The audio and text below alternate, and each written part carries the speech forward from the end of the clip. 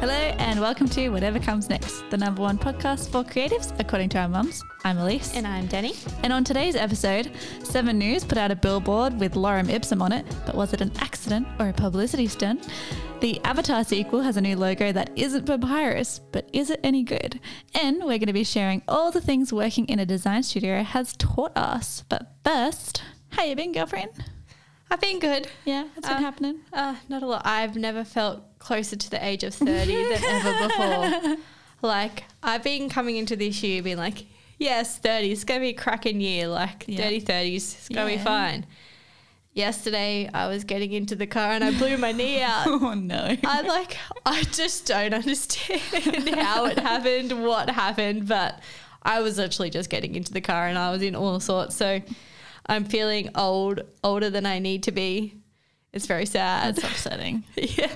Other than that, I had Mother's Day on Sunday. Happy Mother's Day. As everyone did, but my first Mother's Day stall gift from school. Yes. So it was a cracker one. How good. I got 2 really big key rings with they were pink high heels. Beautiful. And there was 2 of them, and when I opened them, my son was like, I thought they were earrings, that's why I bought 2. I was like, so cute. Bless your soul, but I do not ever want these to be earrings.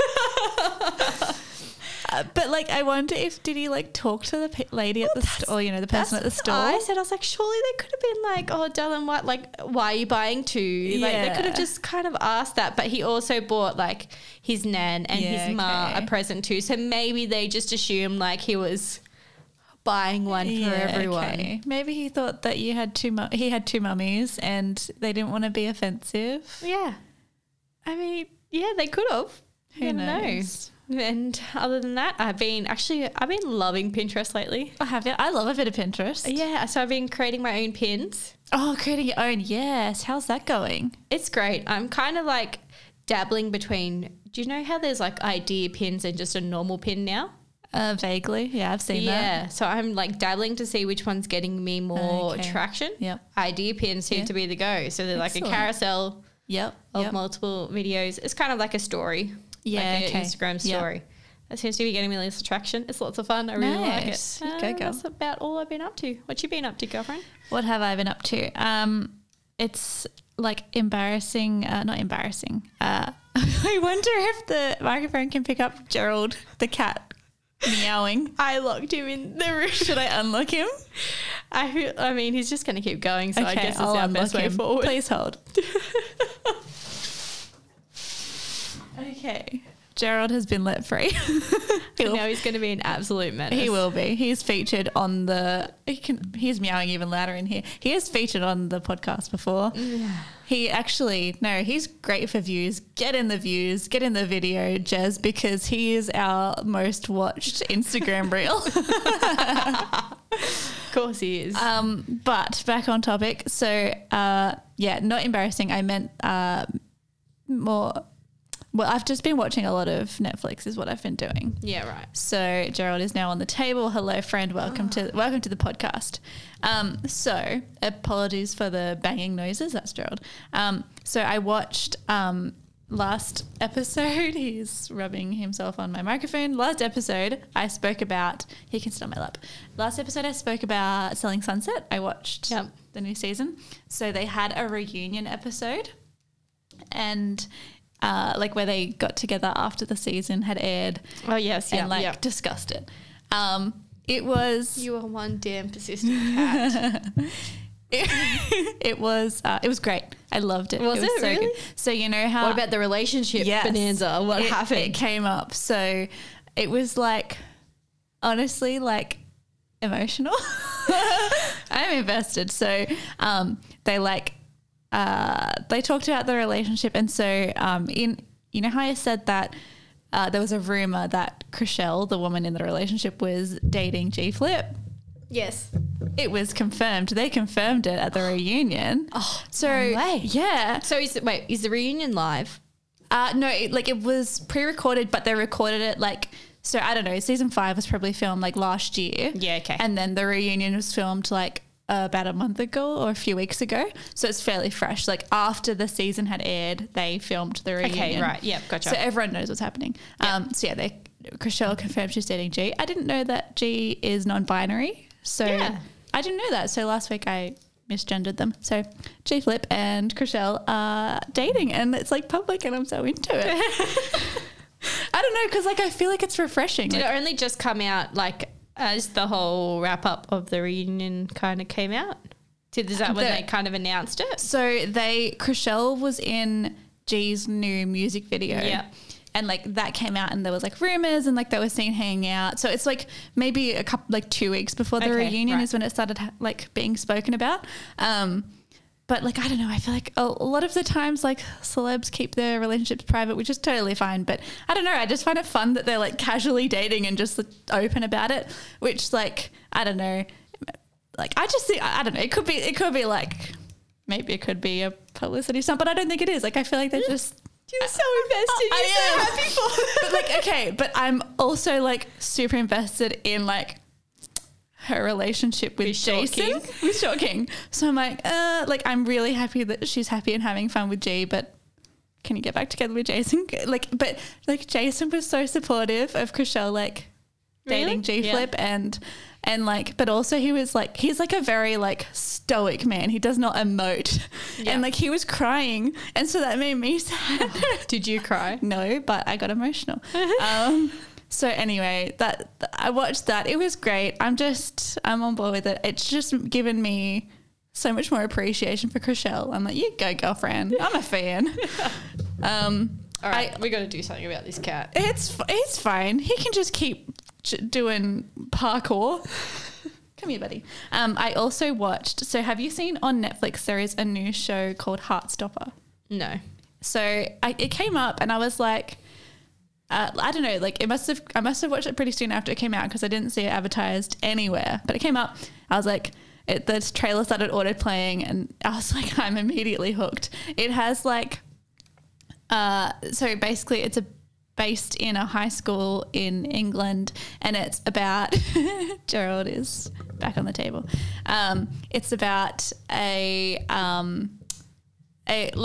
friendship group in this school and one of the characters is gay and he has a crush on this other character and it's like the development of their relationship. It's like it's so cute, so wholesome, just like sugary, feel good. I loved it. So kind of just like a little rom-com book, but in a...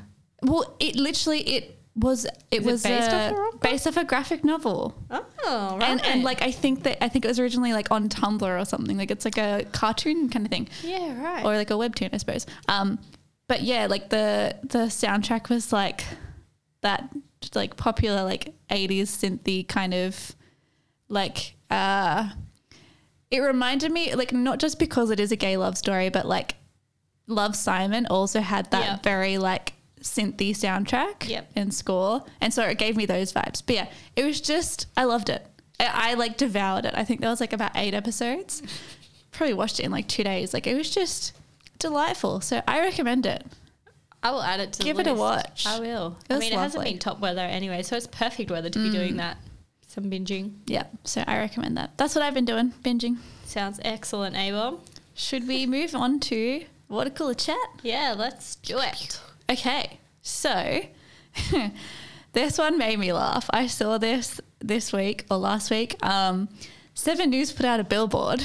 It was spotted on Parramatta Road, but it had lorem ipsum on it. So for our non-designer pals, lorem ipsum is just like Latin nonsensical placeholder text that we use when we're designing before we have the real copy. And someone spotted this. It had old mate Mark Ferguson's face and a big old headline in lorem ipsum. And so I think I saw it and I was like, that's hilarious, that poor designer. And then I was like, oh, is this a publicity stunt? It could have been better if it was a publicity stunt. Yeah. Well, I thought like, so for it to be an accident, the designer had to make this error. They had to either forget to replace the text or send the draft file rather than the final file. Yeah. So they've seen it. And then at minimum, the person at the ad company that owns the billboard that liaised with them had to see it. So at a minimum, 2 people have seen this file, probably more.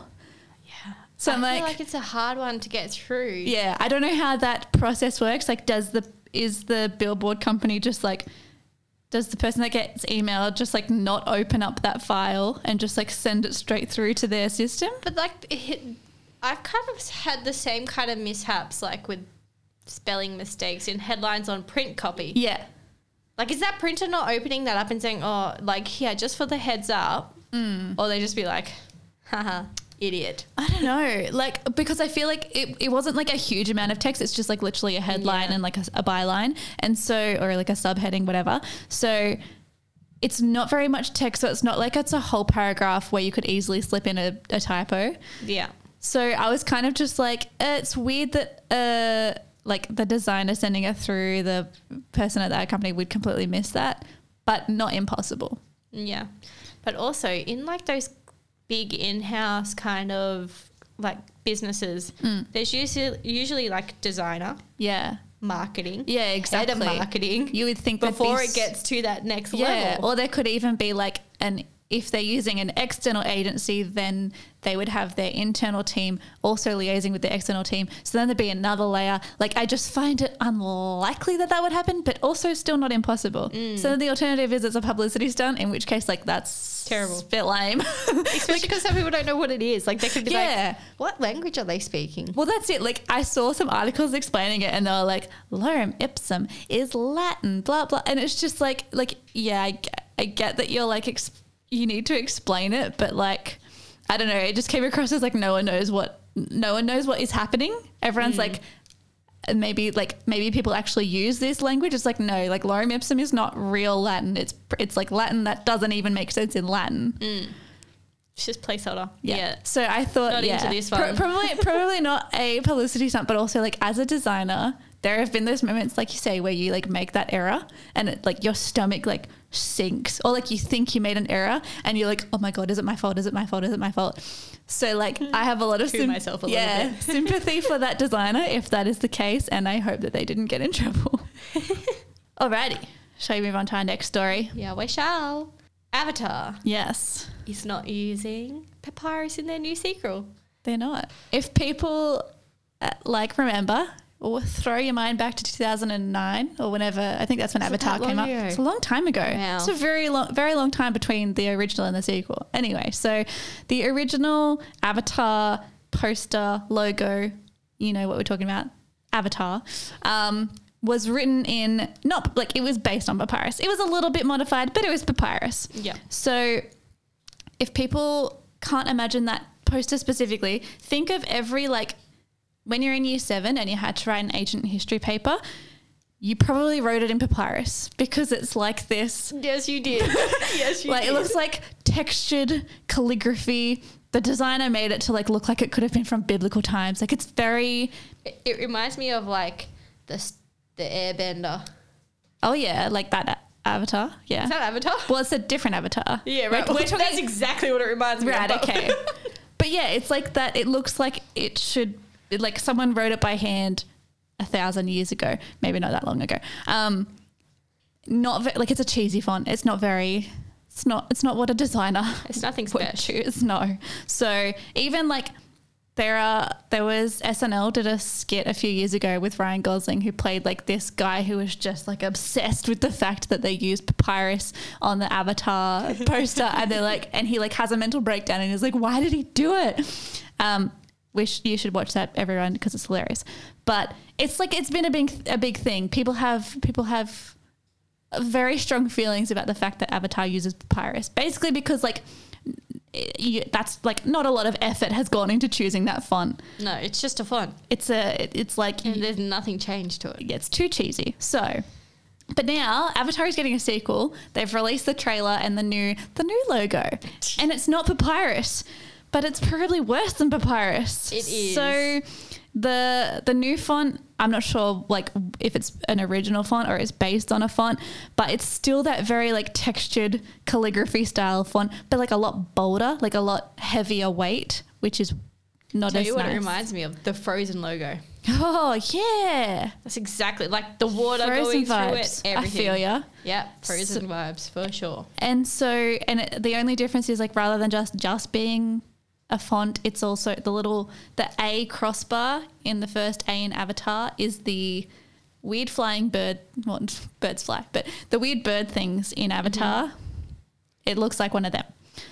But the new logo is getting a lot of criticism because it's not papyrus, but it's also the designer did not do the kerning very well on this. So if you look at it, the A and the V are very far apart, and then at the end, the A and the R are even further apart. And like, why is the A and the R? Like the A looks substantially bigger. Yeah, the A is huge for like whatever reason. I don't know and why. like the tail of the R is also the same. Yep. Ridiculous. I saw a tweet from a guy called Mark Englert, who is a movie poster designer, and he was like, I can't wait to see Avatar, but he spelt it AVATA with a giant space and then the R.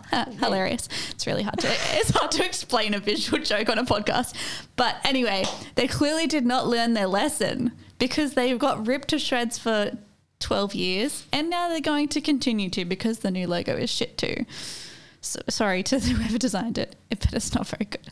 So, but hey, then I heard that there's a third Avatar coming out in a few years or soon. So hopefully they can replace that font and it won't take them 13 years to get a new one again. Surely they should have just done it properly the first time and then they wouldn't have to do this every single time. You would think, but they did not learn. Amateur hours. I mean, their movies can sell themselves. They don't really need a logo to sell that because I love Avatar. I'm a big fan. You are? Oh, I'm a big fan. That's You're random. not a fan? Oh, like I'm very neutral about Avatar. I'm a big fan. Why do you like? Have you watched it like a heap of times? Like so many times. Like I haven't watched it in ages. Yeah, okay. But like when it came out and like for a few years after, I think me and my brothers would just like watch it constantly. It was one of the movies that we just always, if it was on, it was on. Like, that is random. Yeah. I remember it being massive at the time.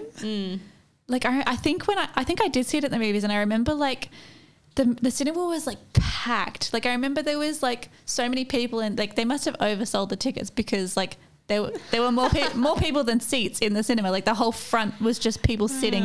It's wild. Amateur hour. But yeah, I'll see the new one because I'll be interested to see like why they've bothered to make a sequel so many years later. Hopefully it's like, I don't know, surely like I feel like Avatar was great when it came out. Yeah. I probably would not Sequels perform. are not good. But like I feel like if Avatar came out like today, it probably wouldn't be as popular as it was then. So I will be interested to see how the new one goes. Yeah, me too. I'll definitely go see it. Yeah, I'll go see it. Or I'll wait for it to come out, either Or one. that, yeah. Gerald. All right. Shall we move on to our main chat for the day? What are we talking about? So in our main chat for this episode, so a few months ago we talked about what we thought wish uni taught us. Yep. And we spoke about all things that we came to realise what we didn't learn at uni. Exactly. How many years are we out? Like 8? So 10. Long. I think I'm out 6. I'm 9. I've been out 6 and a bit years. Yeah, so 9 years. Or is it more? No, it's 6 and a bit. So this week we want to chat about like the next phase, what comes straight after uni, which for both A and I, we got our first jobs in a design studio. Yeah, we did. And with that, we met some pretty incredible people. We had some pretty awesome experiences. So we kind of want to delve into that. Within our industry, I was going to say industry. Darling. There's always conversations around whether you should work in studio, work as a freelancer, start your own business, or work like in-house within a company. But for us, in this episode, we're not really going to go into all of that. That's We're right. going to go straight down into our studio vibes and what we loved about that. Yes. Loved and not loved. Yes. I mean, we've got to give the best of both worlds, right? Yeah.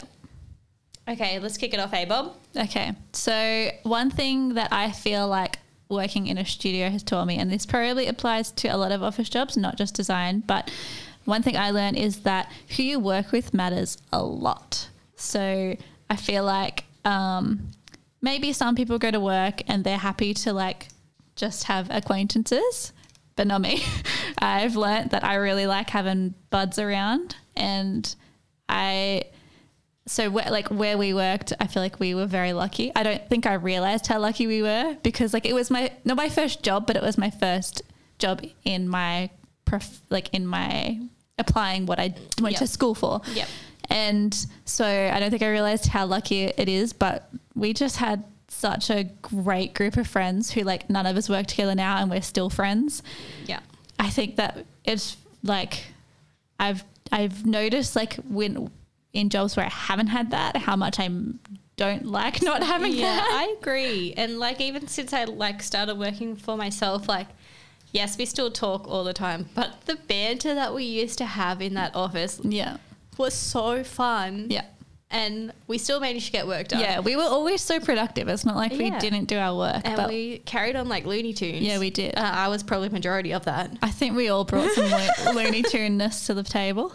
But yeah, I agree. Who you work with absolutely matters. And we definitely got very, very lucky. Yep. And also like on the flip side, I think if you have people you work with that are not great people, like not just that they're not your friends, because it's fine to have colleagues that are just acquaintances, but like everywhere in life, whether it's your job or school or whatever, there's going to be people you don't gel with, and there will be occasionally dicks. And I've learnt that, it's not great when you have to deal with people like that. But it makes it better when you've got some pals around. It does. It helps you just like vent that little bit of anger. Exactly. Well, that's it. We love sharing like when we have things in common as humans, especially when the thing we have in common is hating something. Yeah, we go a bit rogue. Oh, Gerald's back in action. Oh my God. I'll just readjust my microphone. Okay. Cool. What else have we learnt, Danny? Who you work for matters just as much as who you work with. Absolutely. So basically, this applies to any job as well, not just in a studio. But like if you're working for someone who is so supportive, can give you excellent feedback, they're understanding. Yep. They're kind of there to, they gel with you, but they're also there as an authority figure, and they can give that like, I was going to say dominance, but no, that's so weird. but like they're not just your friend. They're like, yeah, they can be your friend, but also they're that your boss. higher authority that will be like, oh my God, this cat. I have lost my trail. So yeah, so you need someone there that is there, that's supportive. They're telling you what to do, but they're your friends. Yeah. And then on the flip side of that, you could get someone who is a ball bag. Yes, you can. And no matter how hard you try, no matter the people that you're around, I just don't think you are going to enjoy your workplace as much. I think like that quote, what is it? People don't leave jobs, they leave people. I feel like that's very true. Like if you are working for someone who is like not either like just like not good at that leadership role or is a dick, then it doesn't matter how good the actual work is. Like if you like your work, it doesn't really matter if you have like, if you've got that asshole above you, it doesn't cancel it out. I feel like I've worked for a couple of assholes in my life, and I just like there's just no way that you can stay working for that asshole. Whereas like I have like one in particular boss who I think back on, who was just like, she was a wonderful boss, and I think like those people, they just like stay with you. Like you just think like, I would love, I don't see that boss anymore, but I'm like, oh, I would love to like run into that person. Like I would have so much time for that person because they were such a good boss. They leave an impression on you. They do. Yeah. Yeah. All right. Next lesson. So I think that working in a studio has taught me that like the everyday, like your day-to-day work life matters more than like the really exciting projects, the really big wins. I feel like in graphic design, you can have like some pretty high highs. Like there are some really exciting things. There are great opportunities. Sometimes you get to work on a project and you're like, oh my God, I'm so lucky. I love this. And the thing with those things is that it's not constant. Like hopefully the work is constant, but the ones where you're like, oh my God, I'm so hyped to work on this, they're not constant. And so I think like you need to enjoy the like, what do you do every day? Like a lot of design is not just design. A lot of it is like admin. Yeah, exactly. And so like you need to actually enjoy, like, I don't know, if it's like you go have your office and like you need to enjoy like well, at least for me, like my little like going and getting a coffee routine and like my like where I work and the people I work with and like what I'm doing for most of my day, that really matters to me.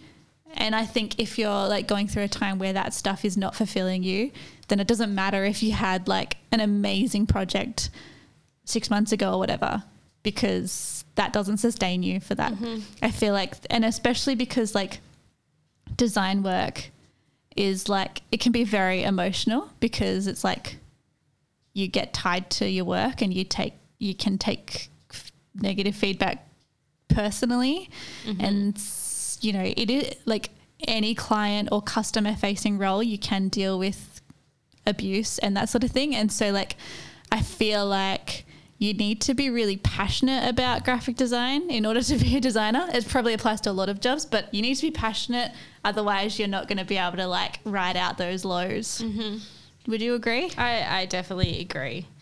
I feel you do need a passion for what you're doing because otherwise you'll just get stuck in a rut. Yeah. You'll get one bad blow. Yeah. And that will just send you into that rut. Yeah. And what's going to bring you out of that? Like nothing other than really passion and your drive really to keep going and pushing and creating doing what you do. Yeah. I feel like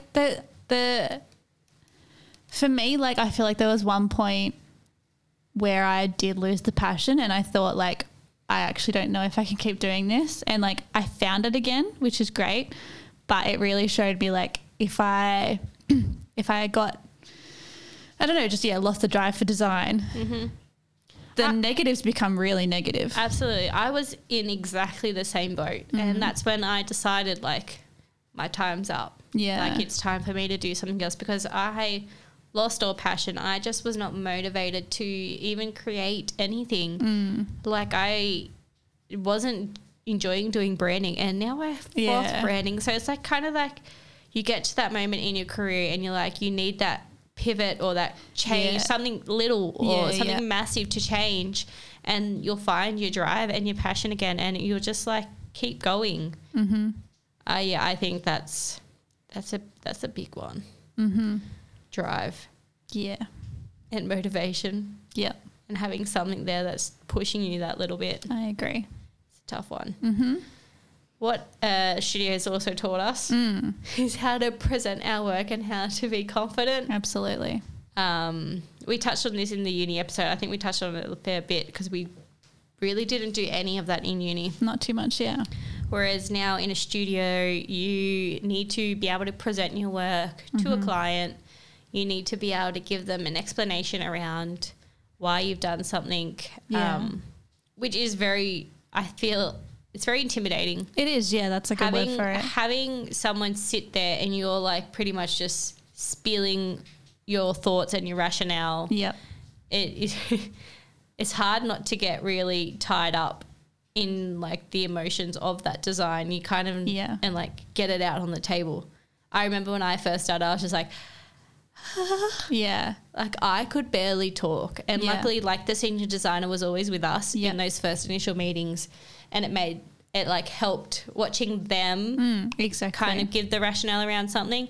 But it's definitely a lot that you need to build up that confidence because it's not, I don't feel like it's an easy thing for anyone to do. No. Like you basically have to become a salesperson. Like you need to the, what's the word I'm looking for? Like the skill of, I can't think of the word, but like that really, those interpersonal skills and like having that confidence, and I feel like it comes from practice. It comes from experience and like just knowing that the work you're presenting is good, and knowing that like if they throw a question at you or they have a curveball, like you know that you're going to be able to handle it. Mm-hmm. I feel like when I first started in our industry, I was petrified of that stuff.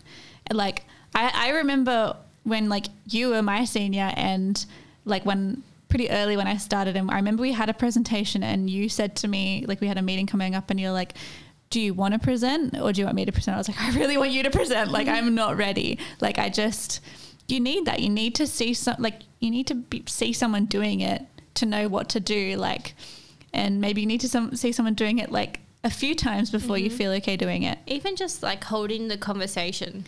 Like I used to find it hard in the first initial briefing meetings to hold that conversation and talk to the client without like say the sales guy or the one or the person who won the project. I used to find that very hard because I was the newbie in the project, whereas someone had already been liaising with that client. So I really struggled to build that first connection like in the first initial stages of the projects. Yeah. And like that, even just whether it's an in-person meeting or it's over video call, like there, you're usually presenting either like multiple people on your team or multiple people on their team. No one arrives at the same time. Like you need to be able to like people skills. Yeah. You need to be able to like really work that room and like be able to hold that conversation. Like it's small talk and like I don't think anyone enjoys it, but like you need to be able to like, you can't just sit there in silence. No, you need to be able to have those awkward conversations and for them not to come off awkward. Yeah, exactly. Like there are so many little skills that add up to like running a great meeting. Mm-hmm. And we've definitely learnt that purely working in a studio, not in uni. Like, it's definitely like over the last few years. And this is why I feel like it'd be so handy to do a trade or just whatever in graphic design, because you get that experience. Like, you'd be able to sit in on those meetings and kind of get an idea. Like I know there's interning and everything. Yeah, but like at least you get paid if you do it as an apprenticeship. Exactly. Or if it's whatever it is. Yeah. Something that you're still getting paid for your time. Absolutely. But you're also getting a lot of experience out of something. I feel like that is just so worthwhile, especially like because a presentation can make or break that project and that relationship with that client. Yep. No, I feel you. And like just like treating it the same way other apprenticeships are treated in Australia, like it just would make so much sense. It really would. 100% it would. Yep. I reckon in the studio you become a really diverse designer. You become an efficient designer, and that's mainly because you're never on the one project. You are constantly hopping project to project, so you really benefit from this. I find I've benefited so much from this. I've learned how to really spread out my time between whatever's on. And like work efficiently to get those projects done and like keep them ticking away, because you're never just working on one project at a time in this year. Well, we never were. No. We would have, I don't know, maybe 3 projects each. Yeah, or like you have a project and then you have your retainer clients, so it's like those are more ad hoc tasks rather than full-on projects. Like and one might be a brand and one might be a website. Like it's very varied. Yeah, it is. And so I feel like you really learn how to manage your time across those things. Yeah. And you also learn, what I found is you learn how to switch off from your surroundings. I mean that as like I could be cracking off like being a dickhead in the background and Elise would just have her headphones on and not paying one bit of attention to me. Yeah, that's like true. You really learn how to, like people say sometimes you're not as productive in the office as you are at home or vice versa. But I think we really learned how to be like, no, I need to dial in now or this is not going to get done. And I feel like that's really benefited us in a way. Yeah. I don't know how, but I feel like it has. Yeah, well, it's just like, I don't know, it for sure is a skill to like be able to tune in and tune out as you need to. Like, yeah, and I think that I don't know, I don't think that it is ever too much of a distraction. I don't think that like having people around you is ever a bad thing. I think that the good outweighs the bad of having a great social situation at work. And I also noted down that you also really get a good understanding of different target markets, mainly because you always got a different audience you're doing a brand or a website or just a little project for. So you really get an understanding of the target markets because you're researching so many different ones for that particular brand. That's true. I do find like it is fun. It's like it's a fun challenge when you get a project come through because like if you get, I don't know, a restaurant, like yes, there is unique target audiences for every brand, but like I am a patron of restaurants. Like I can put myself in those shoes. Like when you get a client come in and you're like, I literally have no idea what you even do. Like there is so much education like for me when that happens. And it's so interesting to learn about so many different professions and their audiences and all of that. Yeah, I think that is a very big highlight of working within a studio. I agree. Another thing that we've learnt since being in studio is how to be a web designer. Like we mentioned it in the uni episode, but yeah, just did not learn web design in uni at all. I've mentioned before, like one semester, but like it was mostly about coding and like it wasn't like not enough time to learn how to do it properly. It was just like slap things together and hope it works and that sort of thing. Whereas like now I can design like a fully custom website. Like you do the whole process, like you do briefing, user journeys, wireframes, like your sitemap, the design, the responsive designs, like getting it prepared for a developer, like doing every part of a custom website. Like I've learnt every single part of that since being in a studio. It was exactly the same. It's massive. It's huge. Like and for web design to be such a big part of what I do now, like I never don't have a web project going. Yeah. Man, I didn't learn any of that at uni. It's kind of wild. I agree. It is so wild. And like the fact that you can call yourself like a brand and UI designer is like... It's a big asset. Absolutely. That's for me. He's saying you're a diverse designer. Yeah. Like you just throw it into a deep end and you evolve with that. Yeah. I think like I consider both of us like all rounders. Like we can do everything in design, but like not in the sense of like I feel like if you're an all rounder, it kind of implies that you're not specialized, but I feel like it's just that we have several very good specializations, if that makes sense. Yeah. So like if you can just work the programs, like you're halfway there, that's great. But being able to like having the skill to design something is completely different to being like a brand designer and a web designer and understanding like the huge amount of strategy and research that goes into creating and developing and like mood boards and target audience research and all of that stuff, like and then like user experience design, like interface design, understanding about accessibility and all of that. Like it's like so it's such a great thing to be able to say, like if you're going for a job, to be like, I am a web designer, I am a brand designer. Like that's so much more valuable to a business than just being able to use Adobe programs. I agree. Especially because we never just used Adobe. Like well, we were playing with like ProtoPie, we were playing with Sketch, we were playing with, what else do we play with? Do we play with Figma? InVision, ProtoPie. Yep. XD, like that is Adobe, but like there are so many different programs that you have to like be able to use. Yeah.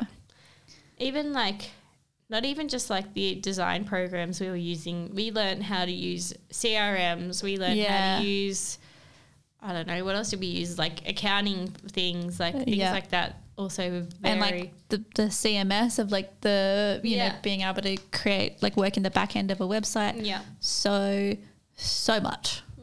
So we also learned how to be a brand designer.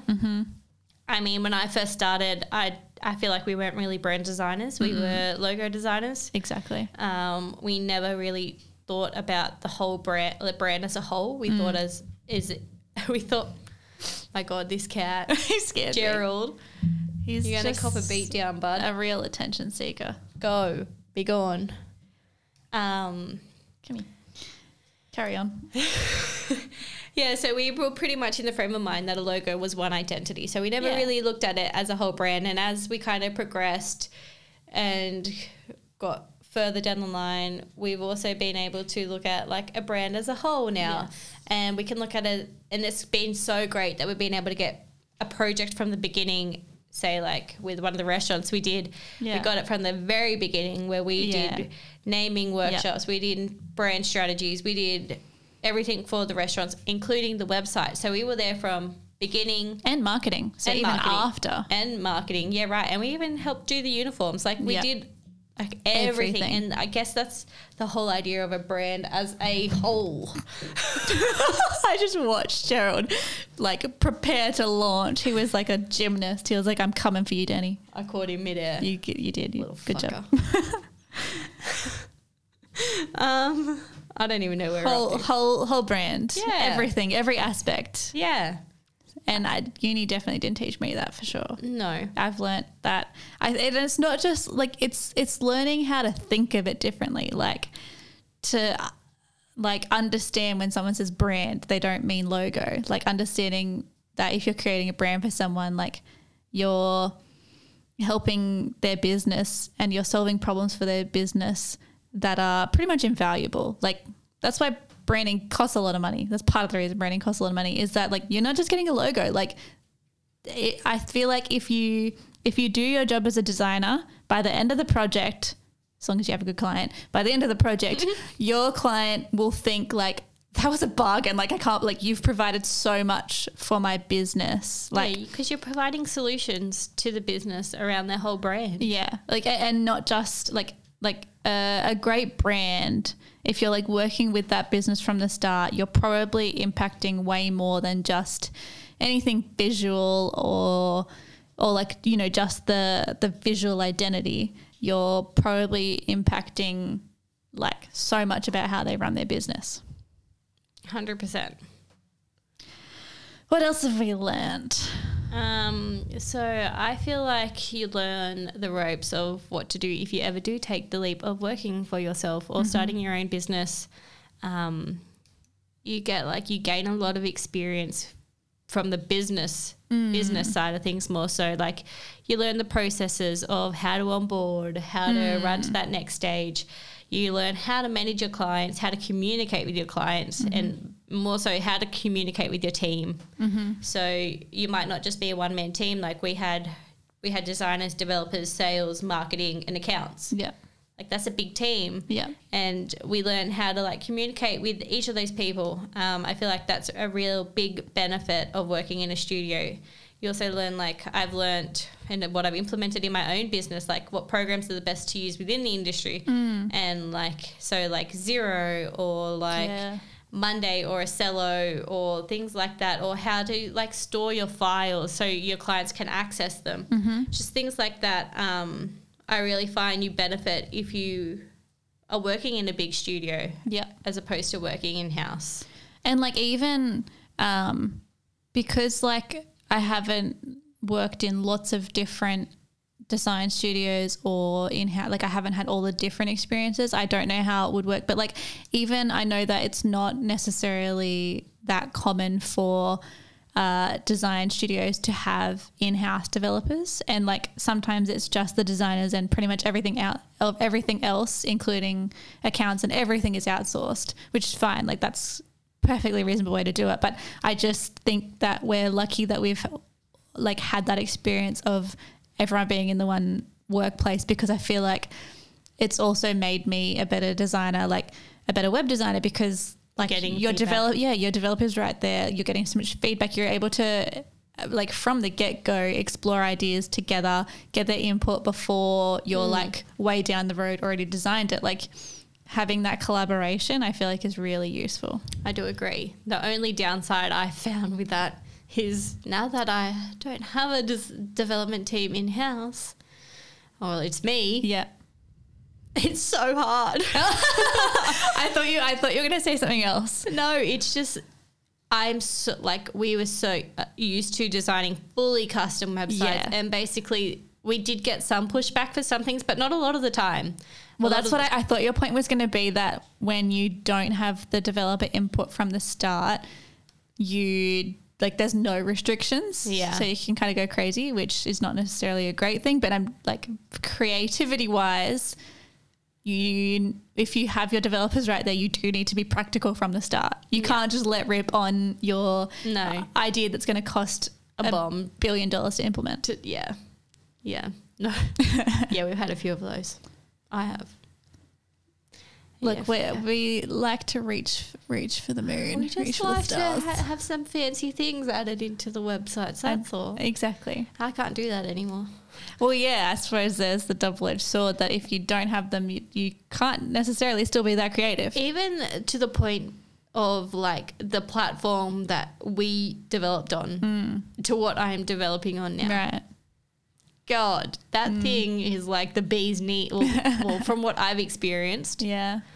That platform is 100% the most easiest platform I have ever come across. Are you talking about Silverstripe? Yes. Let's shout them out. Yeah, good job, Silverstripe. I am. I should. I don't know why I was keeping that a secret. You're praising them. You don't need to hide their name. Yeah, that's true. Yeah, Silverstripe is one of the most easiest, flexible programs I've ever seen. Like even got to work with. Like even from the sense of from a client perspective, to be able to add pages wherever they wanted. Like we were designing panels. So what that meant was we would come up with the idea of how many panels would be needed in the website. And then the client, whenever they needed a new page, they could just drag and drop these panels in. It was basically like Squarespace, but super duper custom to what we designed. You can drag and drop anything anywhere. And that has been my limitation since leaving. You can't do that on the programs you're using? Well, you just can't have it as custom as what we had it. Interesting. There is ways around things, and you can always add in your own custom code. But then like that's another subscription for the client. Yeah. So like another payment, another blah, blah, blah. So that has been a limitation I found, being able to have the world, and now I can't have the world in web design. Yeah. I guess it's kind of like, you know, in the same way that some people don't want to invest in design and don't want to invest in like the, you know, maybe they want to just have the quick and easy, they just want a logo or that sort of thing. It's kind of similar, I suppose, for developers where it's like for people that are maybe freelance developers, that sort of thing. Like you would probably have the same struggles of like having to convince people of the value of your work, and like a layperson probably wouldn't understand the value of that. They probably don't understand why our websites cost, you know, 5-6 figures. Yeah. But look, if you get a client that is like willing to spend that money, then the world will be your oyster again. Yes, it would. But until then, I'm fine with just some bugs. Alrighty. What else have we learnt? We have learnt about upskilling. Yes. So one thing that you noted down, which is a great point, is that working in a studio, we have been lucky to have the opportunity to go to things like Adobe Make It and whatever it was called before that. Yeah, what was There's it? been a few, actually maybe it's not Make It anymore. Maybe it's something else now. They've also got like Summit, like they've got a whole bunch. Yeah, and I think I went to one called Adobe Symposium. Symposium, yep. I think it was Make It and then I think it was Symposium. Yeah, and right. It's also been not happening because of COVID. Yeah. But yeah, I feel like those things, those conferences are so good for like, invigorating you and like getting you a bit excited. It's so nice to have an opportunity to like get out of the office and go do something where you're learning but also having fun. Yeah, it's like, and it's also like team bonding. Yep. Which we didn't need any more of. Not that we didn't need more, but like honestly, I look back on those times. That was so fun. Like I remember the one pizza we ate. Oh yeah, because Adobe, they have previously held their conferences at like the International Convention Center, so it's like Darling Harbour. So like we would get a room. Yeah, we would get a hotel and like go out to fancy restaurants, and not that we don't do that anyway, but like it was just so fun, and like we would, you know, the like conference food was actually good. Hefty So we would like get great food. You'd alcohol. Like, yep, you get the works. you get to like, if you want to, there are lots of networking opportunities, so you can just like hang out with a bunch of other people. And Celeste Barber was at the last one we went to. Who was? Celeste Barber. Oh, she was. I forgot Cracker. about that. She was like the guest speaker. Yeah, she was. And like, yeah, they have all these guest speakers, which is also great. Like you get to go to all these like sessions and learn. It's like being in school where you get, but like way more fun. Where you like get to choose your electives, like you get to choose like what you want to learn. It's just, I love conferences. I just love conferences. Yeah, no, but they're a great time. But also like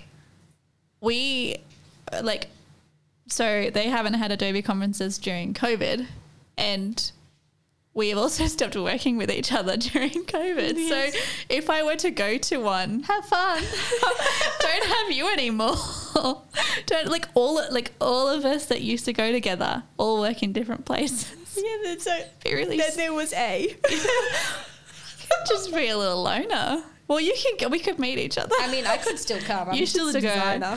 I just have to pay you for have it. to pay for your ticket. I'm not doing that. Don't be silly. Just like go.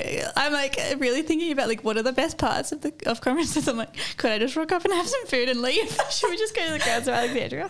Oh yeah, look, that really solves it. Let's just go out for food. No, Yeah. anyway, I do love like, for all of my complaints about the cost of Adobe, I do love a good conference. Keep running. Which they charge for. They do charge for, but I feel like what we do get is probably not the value of the ticket. Actually, I don't know how much the tickets were. I never bought them. You get a greater value out of it. Greater value. Yeah. Like I feel like you. Yeah, probably. Yeah. Conferences are friggin' expensive though. Yeah. Every time like you get, because like I get, you know, emails about the Silver them. Stripe or the development one? Yeah, Whatever that one. What's that called? There's a whole bunch of them. I've been to Web Direction. Yeah, that one.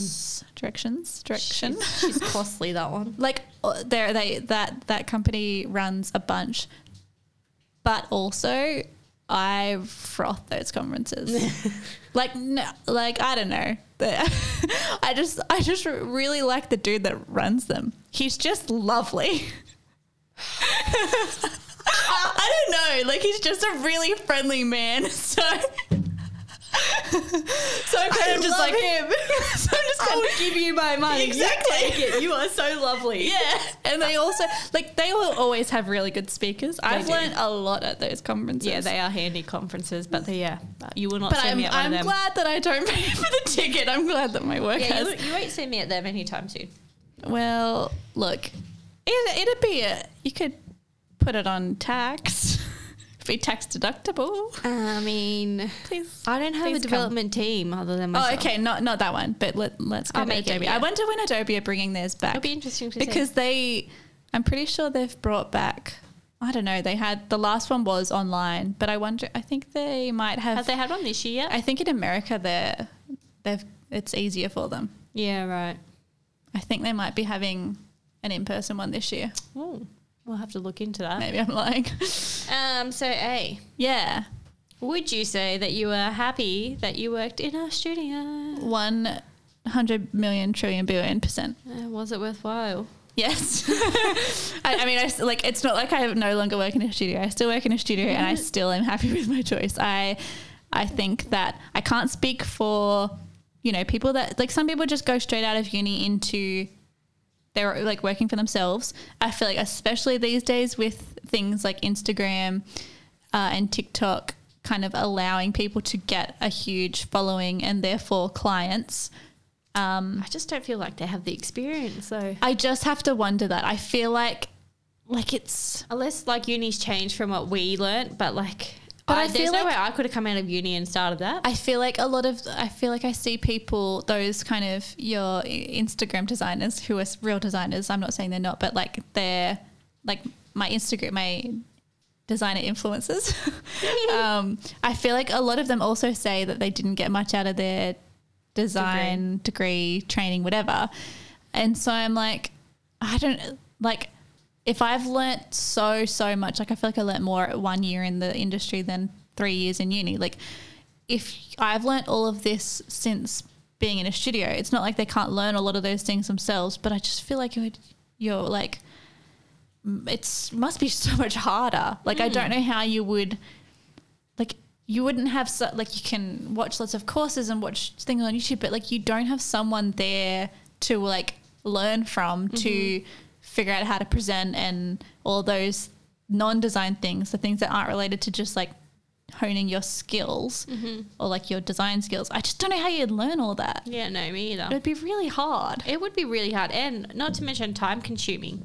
Yeah. You're not getting paid while you're learning this stuff. You're either doing a real bodge job for your clients. That's true. While you're learning, or you're just some kind of super freak. I don't know. Yeah, maybe people just don't have this issue. Maybe they're just amazing. Maybe.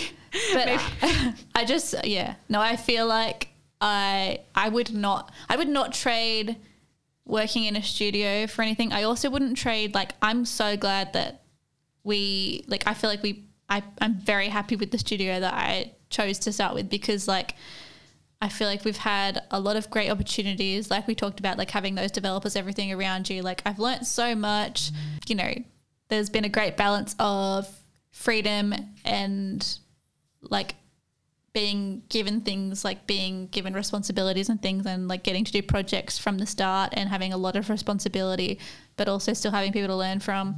Can't really fault the things I've learned, I will say. I agree.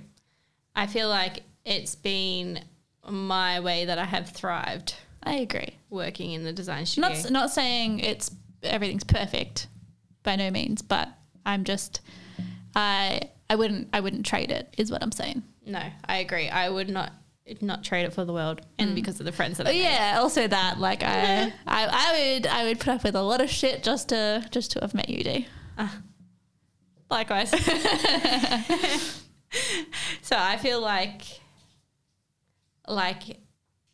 I've worked with some pretty amazing clients in my time at the studio that I would not have imagined of working in within my first like job or career. Not to mention making senior designer and head designer all in one studio. Like that's just not something I thought would have been possible if I didn't head into the same studio, like the studio that we did work in. Yeah. So I've been like very grateful for my growth within that studio. But I agree. It also helped me like step out of my comfort zone and build up my confidence a heck of a lot. Yeah. And I got to the point where it was my time to leave. So I left and I started my own studio. But there is no way I could have done that without the support systems that we had around us. Like we learnt so much from everyone within that studio. And I just feel like I can now handle very sticky situations. I can now have those really awkward conversations and start those conversations. But also in saying that, I feel like since I have left, I've grown into a completely different designer than I was at the studio. And it is a whole nother level of being fulfilled with your career. Like I loved what I did, but I love what I'm doing now. That's fabulous. It's a great time. So that kind of wraps up our little chat about what we learned in our time and a still time at the design studio. Obviously, you can see it's kind of pretty positive for us, the studio experience. We've had a pretty good experience overall. Yeah. It's not just about like the specific place we worked. It's about like our experience working in a studio as opposed to in-house, all those options. It's you've also had a lot of experience working for yourself, which is a whole other ball game, which it is. Maybe we'll speak about that in a future episode. Maybe. That'll be a fun one, won't it? You can learn about all my fuck-ups. But in the meantime, pals, follow us on Insta and TikTok at the WTN Pod. Do it. And stay tuned for us. For us? Yeah, stay tuned for us. Yeah, I mean, we're going to pop our heads up there eventually. Yeah. But in the meantime, stay tuned for whatever comes next, guys. Bye.